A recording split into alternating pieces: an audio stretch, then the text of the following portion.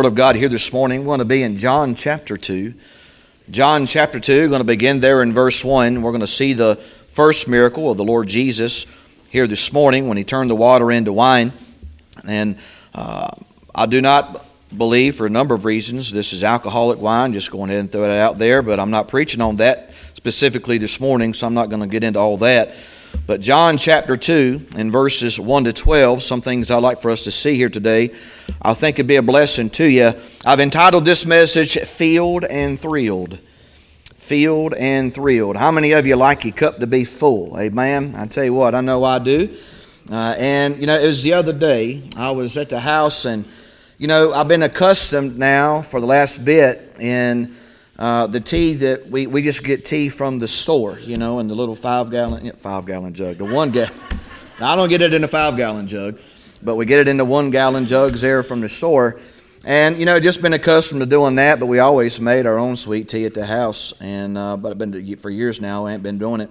So the other day, we made some, the other day I made some tea. And it'd been so long, I done forgot how I normally made it. And so I was asking Amy, I said, how we do this thing again? And so I made up my tea, and then I remembered we put 2.5 cups of sugar in our sweet tea. And I tell you what, when you put 2.5 cups of sugar in that sweet tea, it'll light you up. And it is good stuff, boy. That's like nectar from heaven. I mean, just pouring right out.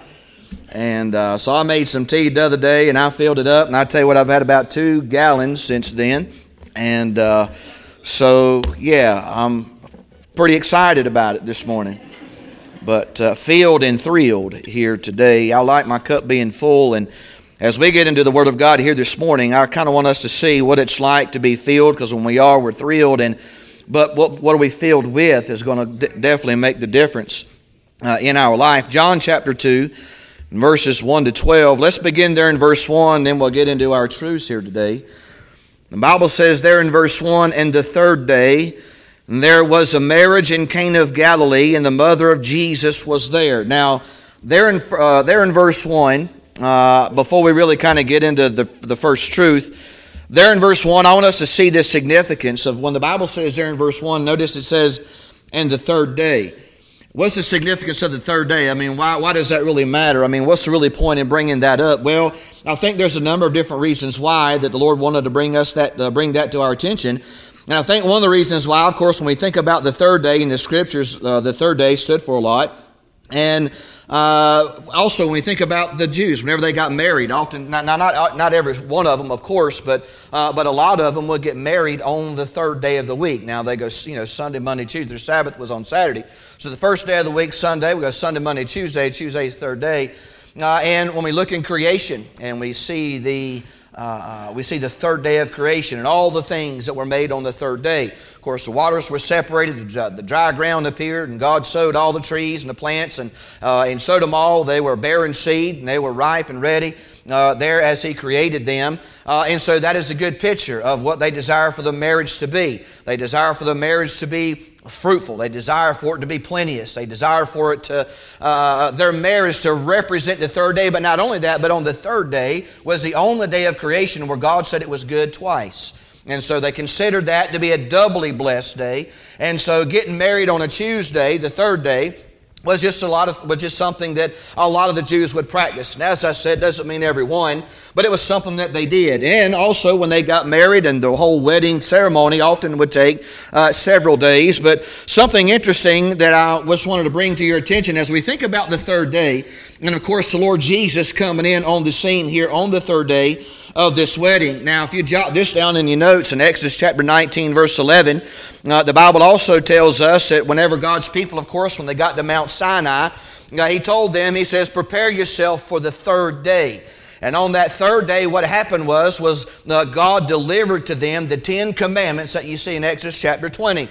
And so, we in essence see the Lord Jesus coming in there. There He is on the third day, the beginning of this wedding. And we also see God's people as they begin anew with the Lord there at the bottom of Mount Sinai, that He gives them the perfect law. And so we see the perfect Lamb of God, the perfect Jesus, the sinless Lamb of God. Also we see there in Exodus in 19, verse 11, how God says, "Prepare yourself for the third day." And then He gives there in Exodus 20, He begins to speak to to them and gives them the perfect law, which is the Ten Commandments. But not only do we see that, the law there in Exodus 19:11, but we also see on the third day in Genesis 22 verse 4, now that Abraham, as he went up to offer up his son Isaac, that took place on the third day. And he carried him up there on the hill, and as he stood up there, we see that God, the Bible says, provided himself a lamb. And so we can see as on the third day, at the beginning of this wedding, not only did it celebrate a time of new beginnings and a time of blessing, and a time of fruitfulness, but we can also see that as we look at the Lord Jesus as he comes in on the scene here, as he does his very first miracle, we see what a great representation of Christ, who is ultimately what? The fulfillment of the law, coming in on the scene, getting ready to perform his first miracle here, turning the water into wine. And not only that, but we also see the Lord Jesus exemplified on the third day there in Genesis as the one who would be the ultimate sacrifice for the sins of the world, as Abraham went up to offer his son Jacob. And there, so we can see there, and the Bible says in verse 1, and the third day there was a marriage in Cana of Galilee, and the mother of Jesus was there. And both Jesus was called and his disciples to the marriage. And when they wanted wine, the mother of Jesus said unto him, they have no wine. What I want us to see there in verse 3 is the very first truth is I want us to see their emptiness. Notice there in verse 3, the Bible says that they wanted wine, but the mother of Jesus said to him, they have no wine. They went to the Lord Jesus there when they had run out, when in essence the world had run out on them, when the world was finished with them. There we see that they were in essence, they had nothing left. And when they had nothing left, there wasn't nothing they can do about this condition that they had. So what of course did Mary do? She went to her son, the Lord Jesus. A good picture of how Christ can be the fulfillment in our life. Not only is he the fulfillment of the law, not only is he the fulfillment of our sacrifice, but we can also see that he is the ultimate fulfillment of life in general. And when we are empty, if we'll allow ourselves to be filled with the Spirit of God and let Christ rule and reign in our life, we'll see how much different our life can be than what this world can provide. And so there in verse 3, the Bible says that they wanted wine. They were desirous. They wanted to be.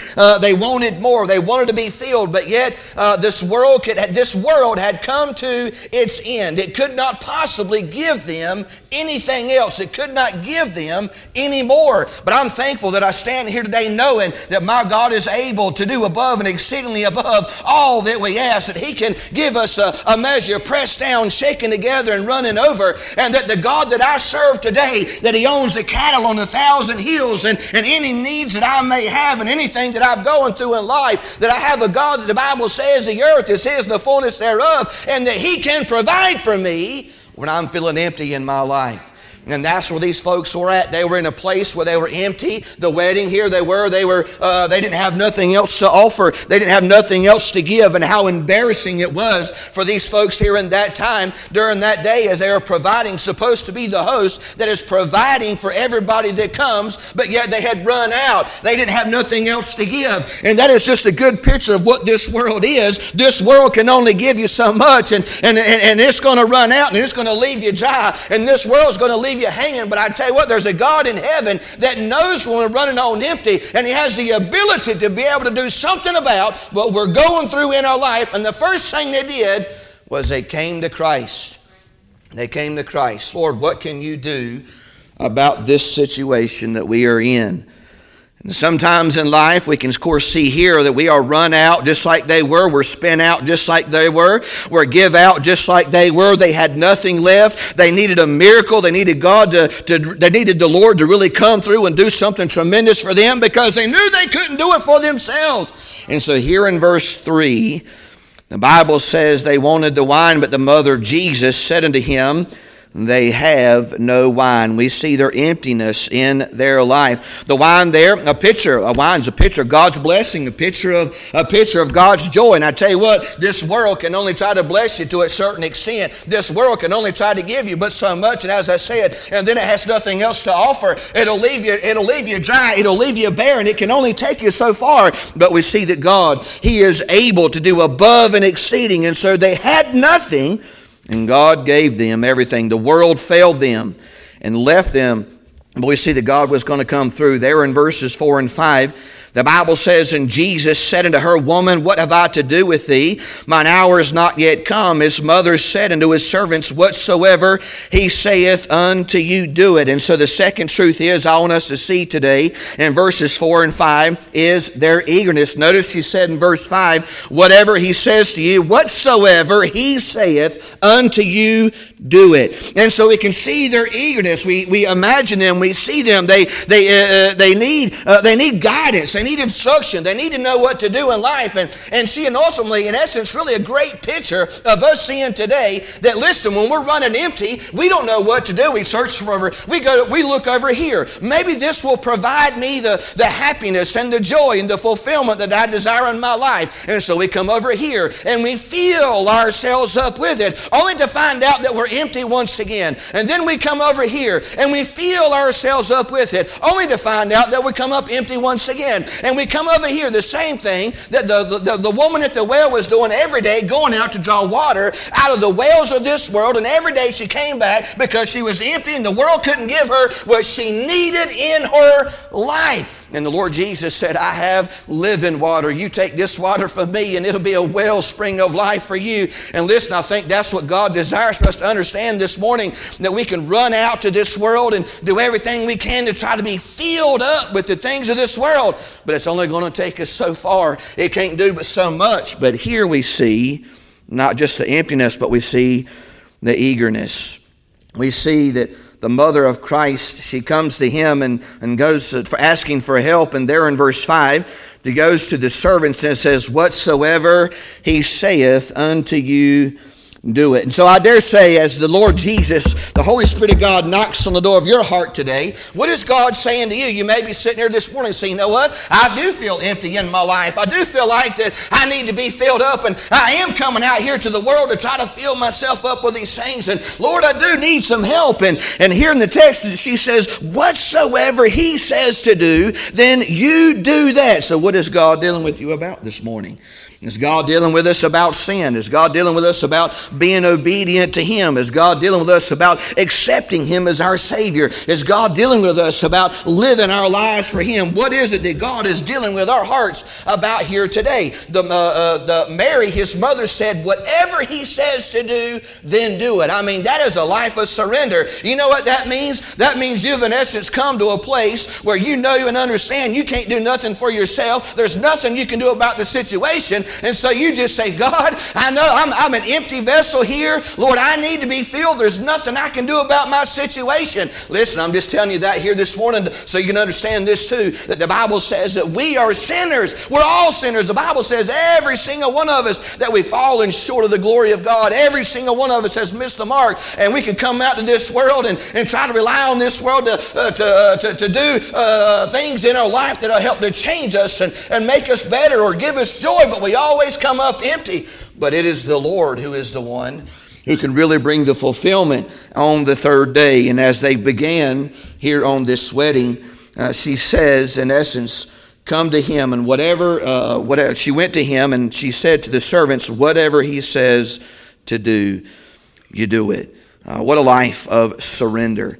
And as I said, maybe God's knocking on the door of your heart. Maybe you feel empty this morning because there's sin that's had prevalence in your life. And maybe there's something else that's going on in your life. Maybe we're, given over to that. Maybe it is that God's knocking on the door of our heart about just being obedient to Him in a certain area of our life, and we're not doing that. And because of that, we're not seeing the blessing that would come from that. Accepting Christ as our Savior. I mean, the greatest blessing you can ever have is the Lord Jesus Himself being filled with the Spirit of God and letting the Holy Spirit of God live and dwell within inside of you. What a blessing that is. Maybe the reason why we feel so empty in our life today is because, of course, Christ isn't there. And the Bible says that he that has the Son has life, and he that has not the Son of God has not life. And so if we're looking for life today, we're looking for the giver of life, the author of life, the author and finisher of our faith, then we come to Christ, because it is the Holy Spirit of God who is the author of joy. That is something that God gives.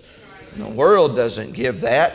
The joy, that is something that God gives. The world can provide the happiness, which depends on the temporary happenings of all the things that go around you in their life. But only God can give joy. That is something given by the Holy Spirit. So whenever there's a chaos around us, there can be a calmness on the inside. When things are on the outside and going on in their life, when people begin to wonder and think, how in the world can they have a smile on their face in the midst of all that they're going through? It's because we know that there is a God in heaven that sits on the throne, that is able to provide, that there is a God in heaven that promises to never leave us nor forsake us, that there is a God in heaven that we know who can do all things, that he is our fortress, he is our high tower, that he is our shield, that he is our buckler, that he is our pavilion, that he is our mighty God. And because we know that, we find strength and fulfillment in that, but not the things of this world. We see the eagerness. She was so eager. Mary was so eager. She tells the servants there in verse 5, whatever he says to do,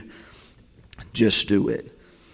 She knew that her son could provide. We see the eagerness there in verses 4 and 5. And maybe you're sitting here this morning and there's an eagerness in your heart. And as I said, God's knocking on the door of it and he's trying to speak to you this morning. As I said, maybe it's about salvation. Maybe it's about sin. Maybe it's about just being obedient. Maybe it's just about living for him and forsaking the world and all the things that's hindering our walk and run in our Christian race with Christ. And so whatever it is that God is knocking on the door of your heart about, let us just come to this point this morning where we'll just say, you know what, I've had enough. I'm tired of being empty today. God, let me come to you and fill me, Lord, with yourself. And so, and not only do we see their emptiness, we also see their eagerness.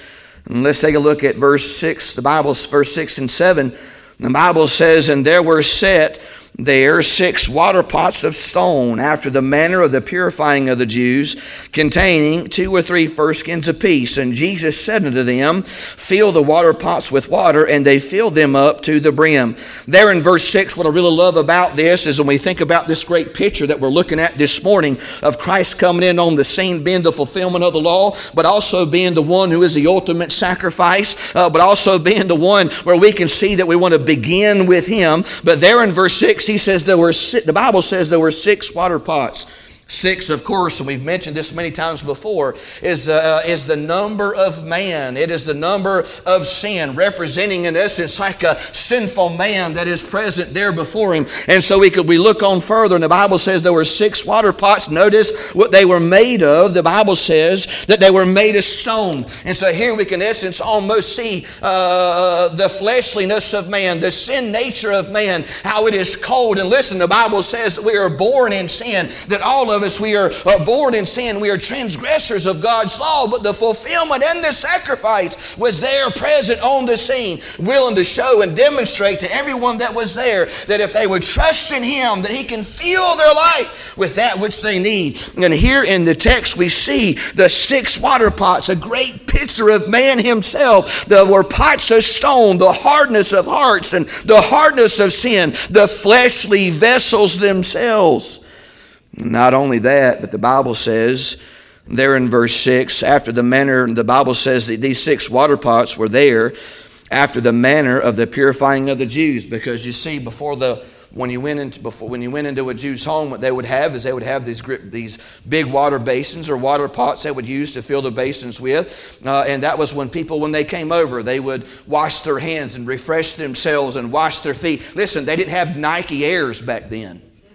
People wasn't walking around necessarily in the tennis shoes that we have today. Some walked around barefoot. Some just had the sandals on their feet. And so when they walked around, they got dusty, and they got dirty, and they got muddy. Not just their faces, but their hands and their feet. And so what would be provided for the folks as they come in would be a place where they can come and refresh themselves as they went to enjoy the wedding ceremony that was there. And so we can see these water pots of stone. And what was their purpose? Their purpose was there to be poured out. And the Bible says there in verse 6, for the purifying of the Jews. And the Bible says in verse 7 that we could see that they were empty. They had given themselves out. There was nothing else that was there. There was nothing else that they could do. The wine had run out in the bottles that they had. And so the Lord Jesus looks over there, and he looks over here at these basins, at these pots of water that were used to wash people with. And he looks over there and he thinks to himself, let's use those right there. Fill all those water pots up. And the Bible says they went and filled them up to the brim. What I like about this is that those water pots that they filled up were not specifically used for the pouring out of the wine. There were different pots that were used for that. But he said, fill up those right there. Now, who would have ever thought about filling up those water pots right there and then of course, turn them into wine? Nobody would have, because that was only something God could do. That was only something that God was going to do. He had a plan for that. But the whole picture is this, is that God was going to use something that was hard symbolically. God was going to use something that was hard, something that would have never been used or could have been used for this purpose to do what it was being used for, but yet God was going to take it and use it for something extraordinary.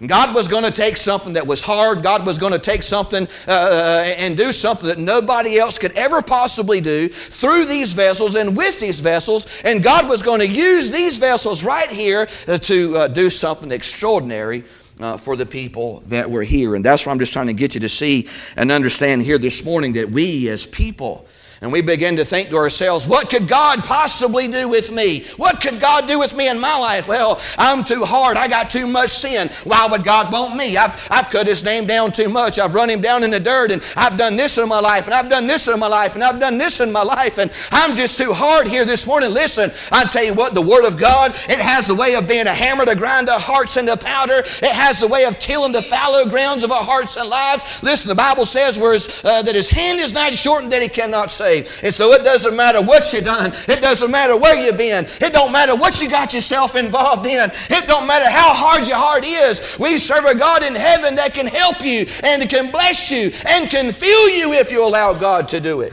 The Bible shows us here in this text, we see these in representation, in perfect picture there, these empty water pots that were not used specifically for the purpose that they were normally being used for. But God says, you take these 6 water pots, a good representation of man, and you take them, and these water pots were what? They were empty. There was nothing in them. There was nothing whatsoever there. And He says, you fill them up with what?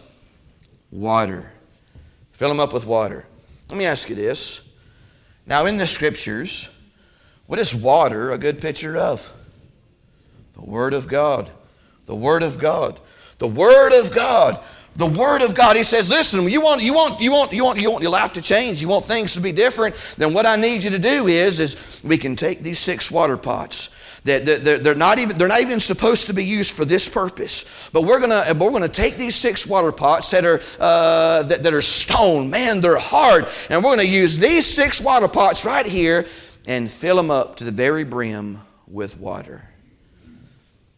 Now, who was it that filled the water pots up? It was the people, right? They filled the water pots up. The servants, they filled the water pots up with water. And what I'm trying to get us to see is we want our lives to change, and we want our lives to be different. We want ourselves to be full of something that is refreshing, because what is life? Well, what does water do? It gives life, right? It replenishes. It is a blessing to us. It helps us to be fruitful and all those different types of things. We need water to live. And so It says, man, you take this water, which is a good picture of the Word of God, you fill yourself up. Fill that vessel up to the brim. You get it all the way up there to the top. You know, whenever I made that tea, I didn't just make it halfway. I filled it all the way up there to the top. You know why? Because I wanted all the sugar I could get. I wanted all the sugar and all the honey I can. You know what? I'd actually drank the last bit of it right before I came into the service this morning. I pulled the tea jug out. There wasn't but just a little in there. And I poured it in my cup. I didn't have about this much. I was pretty discouraged. And I poured it out. And as I was pouring, I was letting it drip. And I was just... Anybody else ever do that? Am I the only one that's guilty? When there's something good in there, you want every bit of it, right? Okay. And there I was in there doing this right here because I wanted every drop to come out. And we fill ourselves up with the Word of God. Why, man? Because it is good. You fill it up to the brim. Why? Because it is good. And we allow ourselves and we allow our life to be filled with the Word of God. And when we become filled with the Word of God, it changes our life.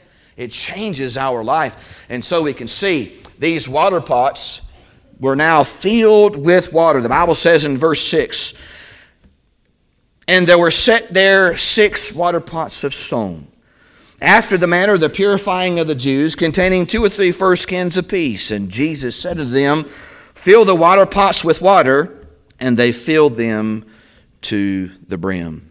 They filled them to the brim. We see their effort. They put in their effort. 1, we see their emptiness. 2, we see their eagerness. 3, we see their effort. They desired for these water pots to be filled. They desired for they had a desire to see, what is Jesus going to do?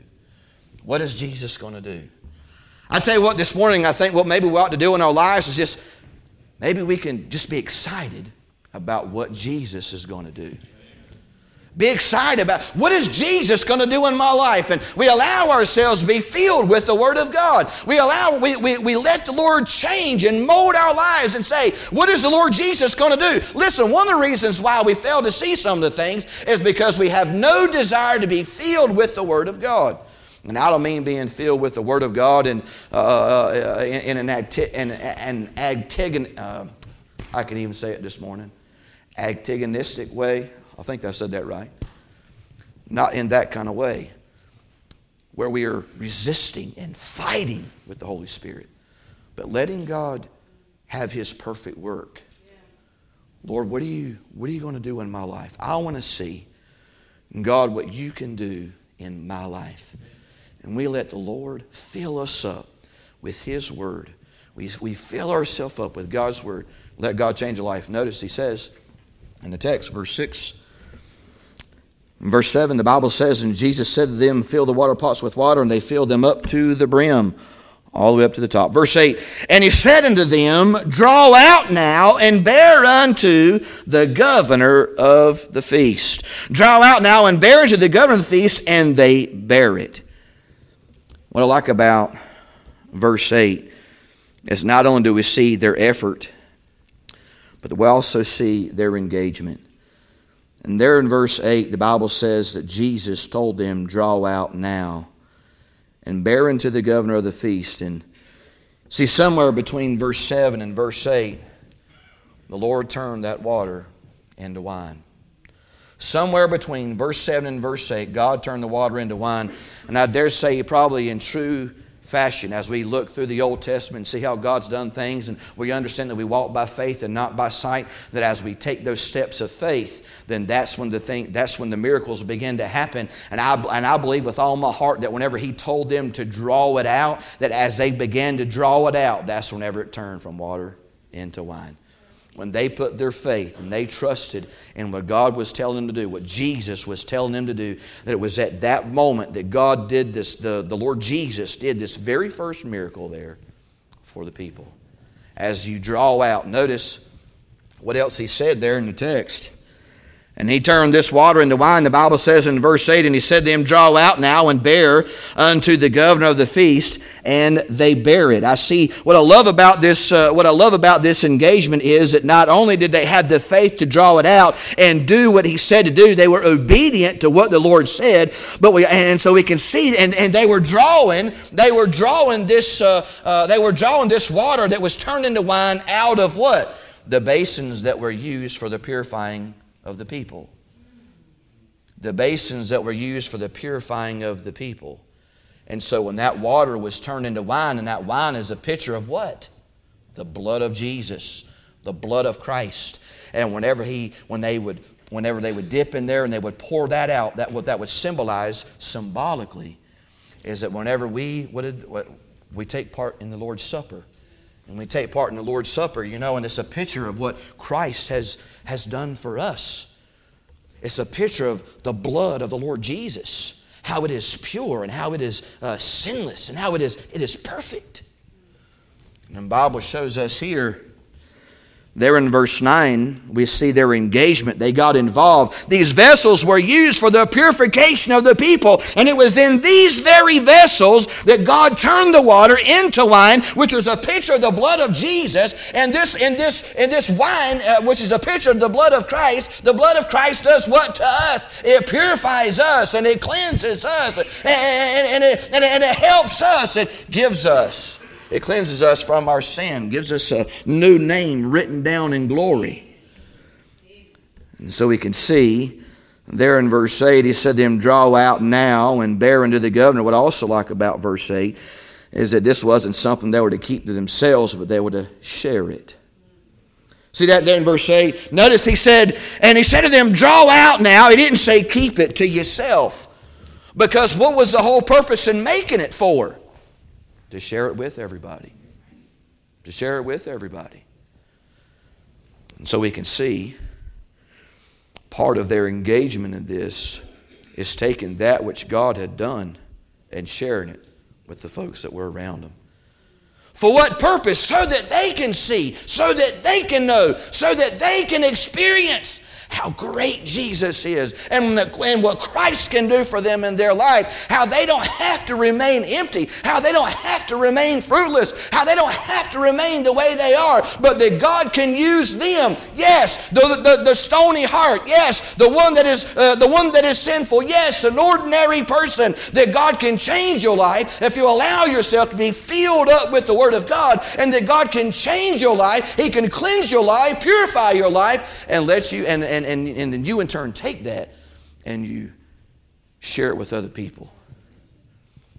You take what I have done for you and you take what I have given you and you share it with somebody else. And you give it to somebody else. And you give it to somebody else. Because they need it just as much as we do. Just as much as we do. Listen, I have no righteousness of my own other than the righteousness that Christ has given me. And listen, I'm a sinner. I'm a sinner every day. And the only difference between me and the lost man out there is that I've just accepted Christ as my personal Savior and He's washed away my sins. And I know I'm on my way to heaven. But I'm still a sinner and I still sin every day from the pulpit to the pew. Every single one of us. And we got to ask for God's help. God, help me to live for you. God, help me to be the man of God, the woman of God that I need to be for you. Help me, God, to every day be filled. Help me, God, to every day be purified in my heart. Help me every day, not just to be halfway filled, to enjoy some of your blessing, but Lord, I want to go to that refrigerator and I want to pull that tea out and I want to keep filling up that vessel and I don't never want to run out because the Lord is sweet to me. Amen. The Bible shows us here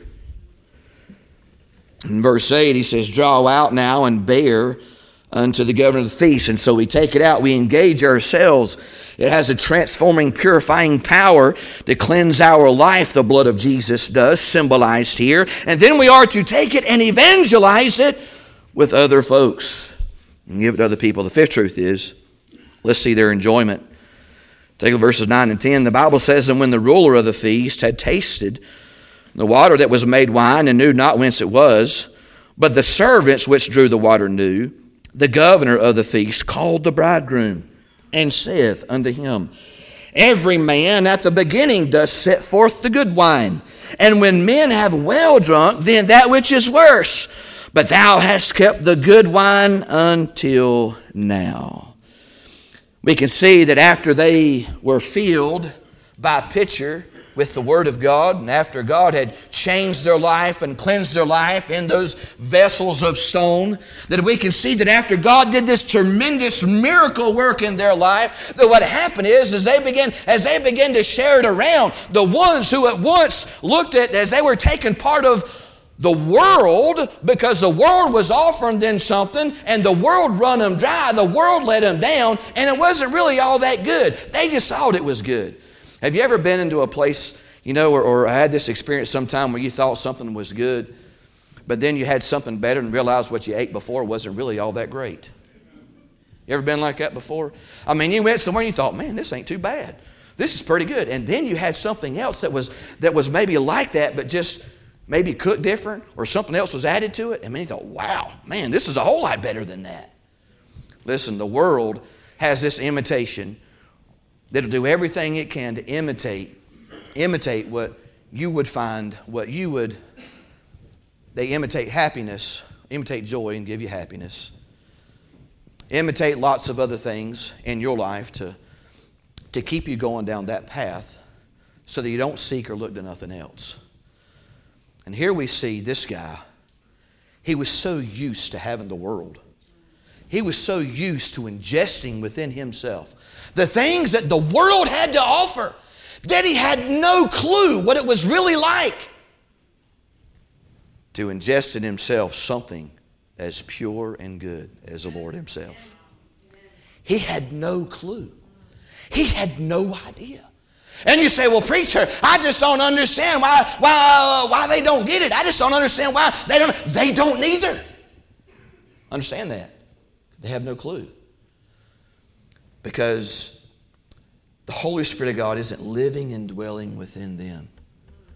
And until they know, what does the Bible say? That those that are lost, that they are spiritually discerned.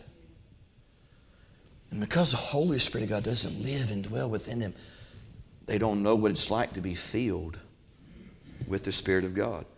They can provide for them and give them something that the world can't. Now, I can sit here and tell you, oh, this right here is better. I can sit here and say, oh, yeah, this right here is good. I know you've tried that. But listen, I tell you, why don't you come over here and try this? Now, I can tell you how good this is, but you're never going to know. I can give you the recipe for how good this is. And you can read the recipe on how good this is. And I can tell you how good this is. But if you don't ever go over and take it and ingest it into yourself, you're never going to know. You're never going to know. You're never going to know. You have to ingest it in yourself. Fill yourself up with the Word of God. Let God change your life. Let God do a miracle. And when that happens, you'll be like this guy. Notice there in verse 10, the Bible says, and saith unto him, every man at the beginning does set forth good wine, and when men have well drunk, then that which is worse. But thou hast kept the good wine unto now. What I like about verse 10 is that he says there in the text, he says, every man at the beginning. Well, you know what I like about God? Is that God is not like every other man. He says this is the way every other man does it. He puts forth that which is good first. But Jesus isn't like every other man. He's completely different. Completely different than every other man. Every man puts forth that which is good first. He says, but you have saved the best unto last. There in verse 10. But thou hast kept the good wine until now. Because God changes our life. God transforms our life. The Lord helps us to mold. He molds us and He makes us into someone completely different. He uses the extraordinary to do something extraordinary. And God is not like every other man. Here in the text, what a blessing that we can see of their enjoyment.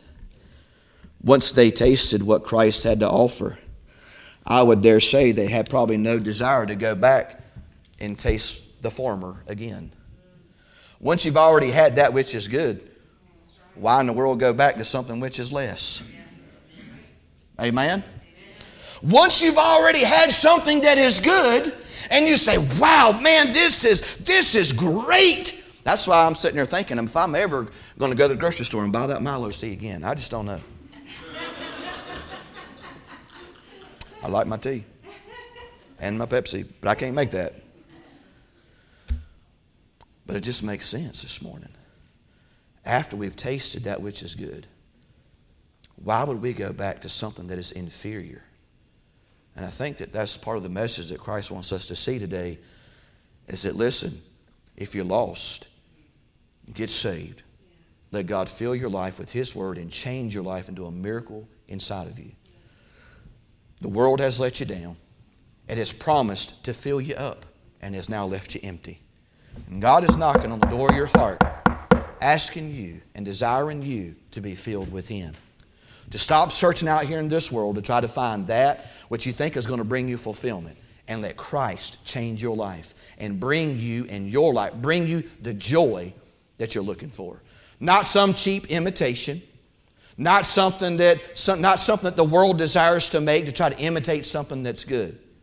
I'm talking about something that is made by God Himself. Made by God Himself. And that's part of the difference. And there in verse 10, the Bible says, "And every man at the beginning does set forth the good wine, and when men have well drunk, then that which is worse. But thou kept the good wine until now." In verse 11, we see the very last one. All the other ones I've been talking about there. But now I want us to see His. And there in verse 11 and 12, my last truth is, the sixth one, is His emergence. The Bible says in verse 11 and 12. Notice verse 11. The Bible says, "This beginning of miracles did Jesus in Cana of Galilee." You see, I like that word beginning because, of course, it represents something that's starting. But I like that word beginning there because after that really begins. Now, the Lord Jesus, I think, recorded, we have 37 miracles that God recorded that we see in the Scriptures. But if you was to take a look at the very last chapter of this book and look at the very last verse, let's just do it this morning. Let's look at the very last chapter. John chapter 21, right before the book of Acts. John chapter 21, verse 25.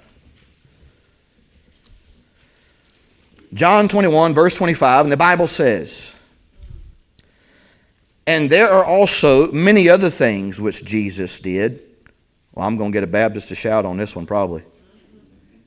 "The which, if they should be written every one, I suppose that even the world itself could not contain the books that should be written." Can I get an amen on that one? The world itself could not contain the books that should be written. So when I look back here in John chapter 2 and I look at verses 11 and I see verse 11, the Bible says, "The beginning of miracles did Jesus in Cana of Galilee." That was just the beginning. When God does that miracle of salvation in your life, that's just the beginning. You ain't seen nothing yet. That's just the beginning. You ain't seen nothing yet. I can tell you this. I've been saved for a long time. I got saved when I was 10. Backslid from God though. Lived like the devil for many years. And God redirected my heart, got me back on track when I was in my early 20s, and God called me to preach then after I lived a life of sin. But I can tell you this, I would not trade not one day, not 1 second, not 1 hour of my past life for not 1 minute of the time I've lived for Christ. Would not trade it, not one bit.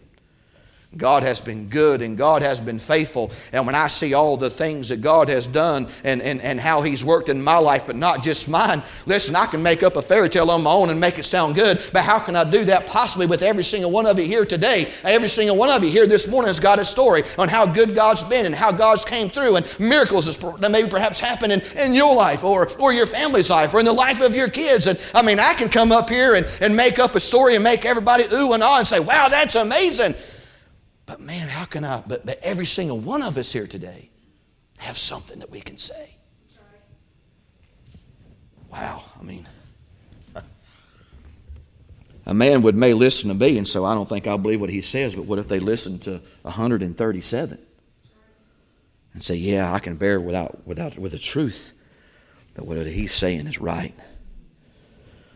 It's just the beginning. There in verse 11, the Bible says the beginning of miracles did Jesus in Cana of Galilee. And as we stop with this, just understanding this morning that salvation is just the beginning of what God can do in your life. It is nowhere near the end. And let me tell you this, from the moment that we die and we're raised up into heaven and we walk into the gates of heaven and we see the Lord Jesus in all of His glory, in all of His majesty, and see Him in all of His power, and we see Him for who He is, there will be a miracle every single day for eternity. It's a miracle that we're even sitting here this morning. His mercies are renewed, as the Bible says, every single morning. Every single morning. Getting saved just the beginning. Hey, if you're sitting here lost today, the fact that God's been so merciful to still give you another chance is a witness to another miracle. And God's given you a miracle and you don't even see it. You don't even realize it. But He's knocking on the door of your heart, desiring to change your life. Don't be filled with this world. It's going to let you down. Let God fill you with His Word. Let God change your life. Let God begin a tremendous process in your life to live for Him now and on to eternity. Let's pray together. Father, we thank You so much for this day. God, You are so good.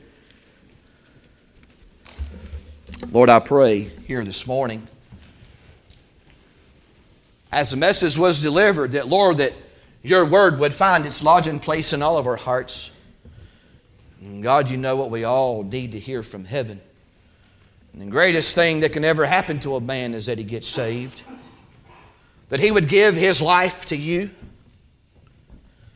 And as the piano plays, and you think about who you are, and you think about your life, and you think about where you're at, you think about today. If I died today, do I know that I'd go to heaven?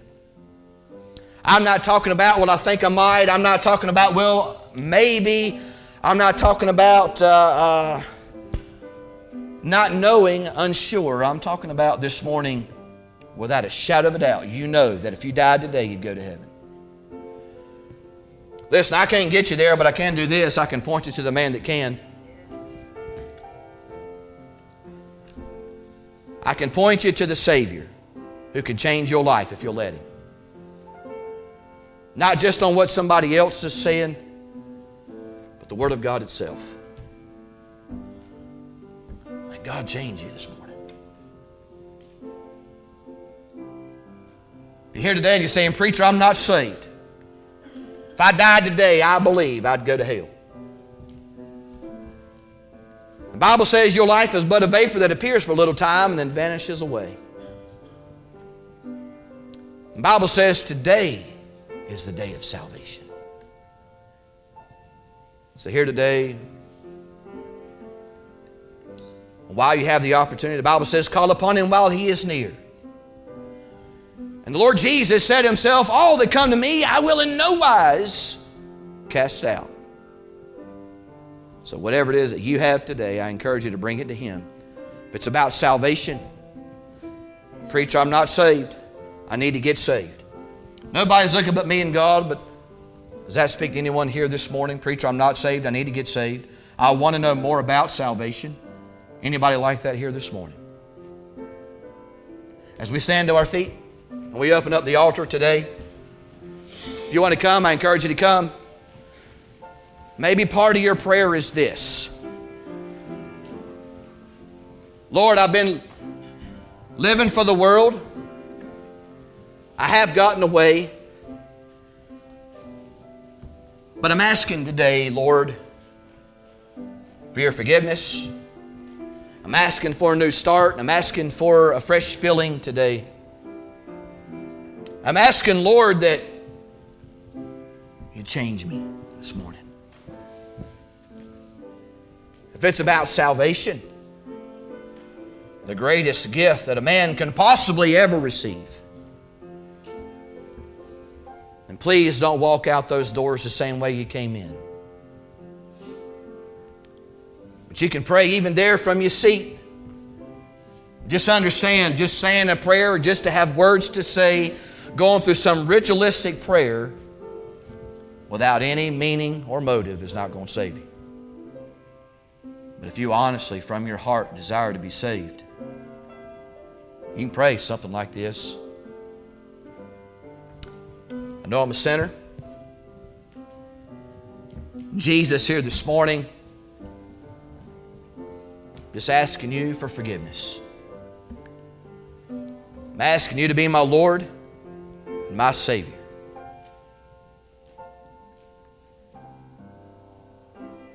Thank You for saving me. The thief on the cross simply said, Lord, remember me. And Jesus said, today, thou shalt be with me in paradise. And salvation is not something difficult and hard for us. It is freely given. And it is God's desire that every man be saved. The Bible says He's not willing that any should perish, but that all should come to repentance. Could be we're on the altars here this morning and we're just saying, Lord, I need to be filled this morning. God, I need to be changed. Lord, help my life to be filled with Your Word. God, I pray today that You'd change me from this day hence.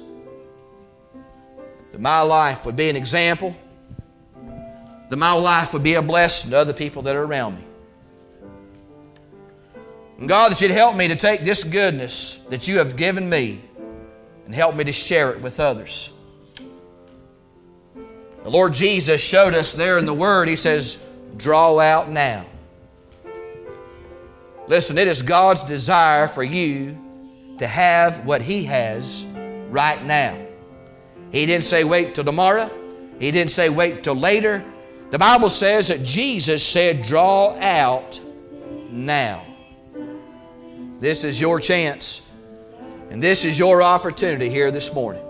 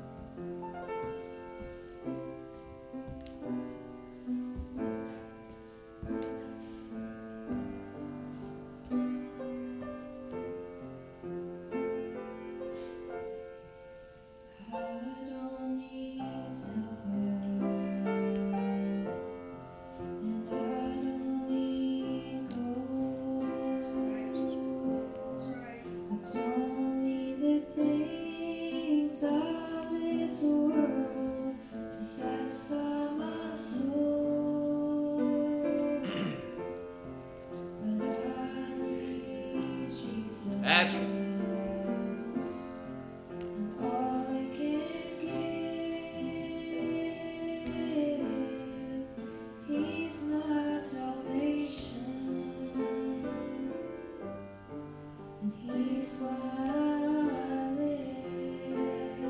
Amen. And He's all I need when trials come. Praise and He's all I need when there's nowhere to turn. And when I'm in trouble and caught in the storm, He takes care of me.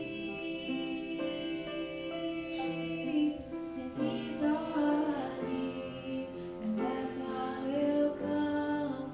When I cross that river, when my life here is done, I fought the battle, the victory's been won. He's all I need. I don't need fortune. I don't need fame. Don't really care if anyone knows my name. 'Cause I know Jesus knows me, and that's all that matters. 'Cause He is the Master, and He's my everything, and He's all I need when trials come, and He's all I need when there's nowhere to turn. When I'm in trouble, caught in the storm, He takes care of me. He's all I need. That's right. My time will come, and I cross that river when my life here is done. I fought the battle, victory's been won. He's all I need. All I need. Praise the Lord. Amen. Isn't God good? Amen. Thankful for the Lord this morning. Thankful for His blessings. He's faithful even when we are not. Amen. All right. Let's be dismissed in prayer today. Thank you.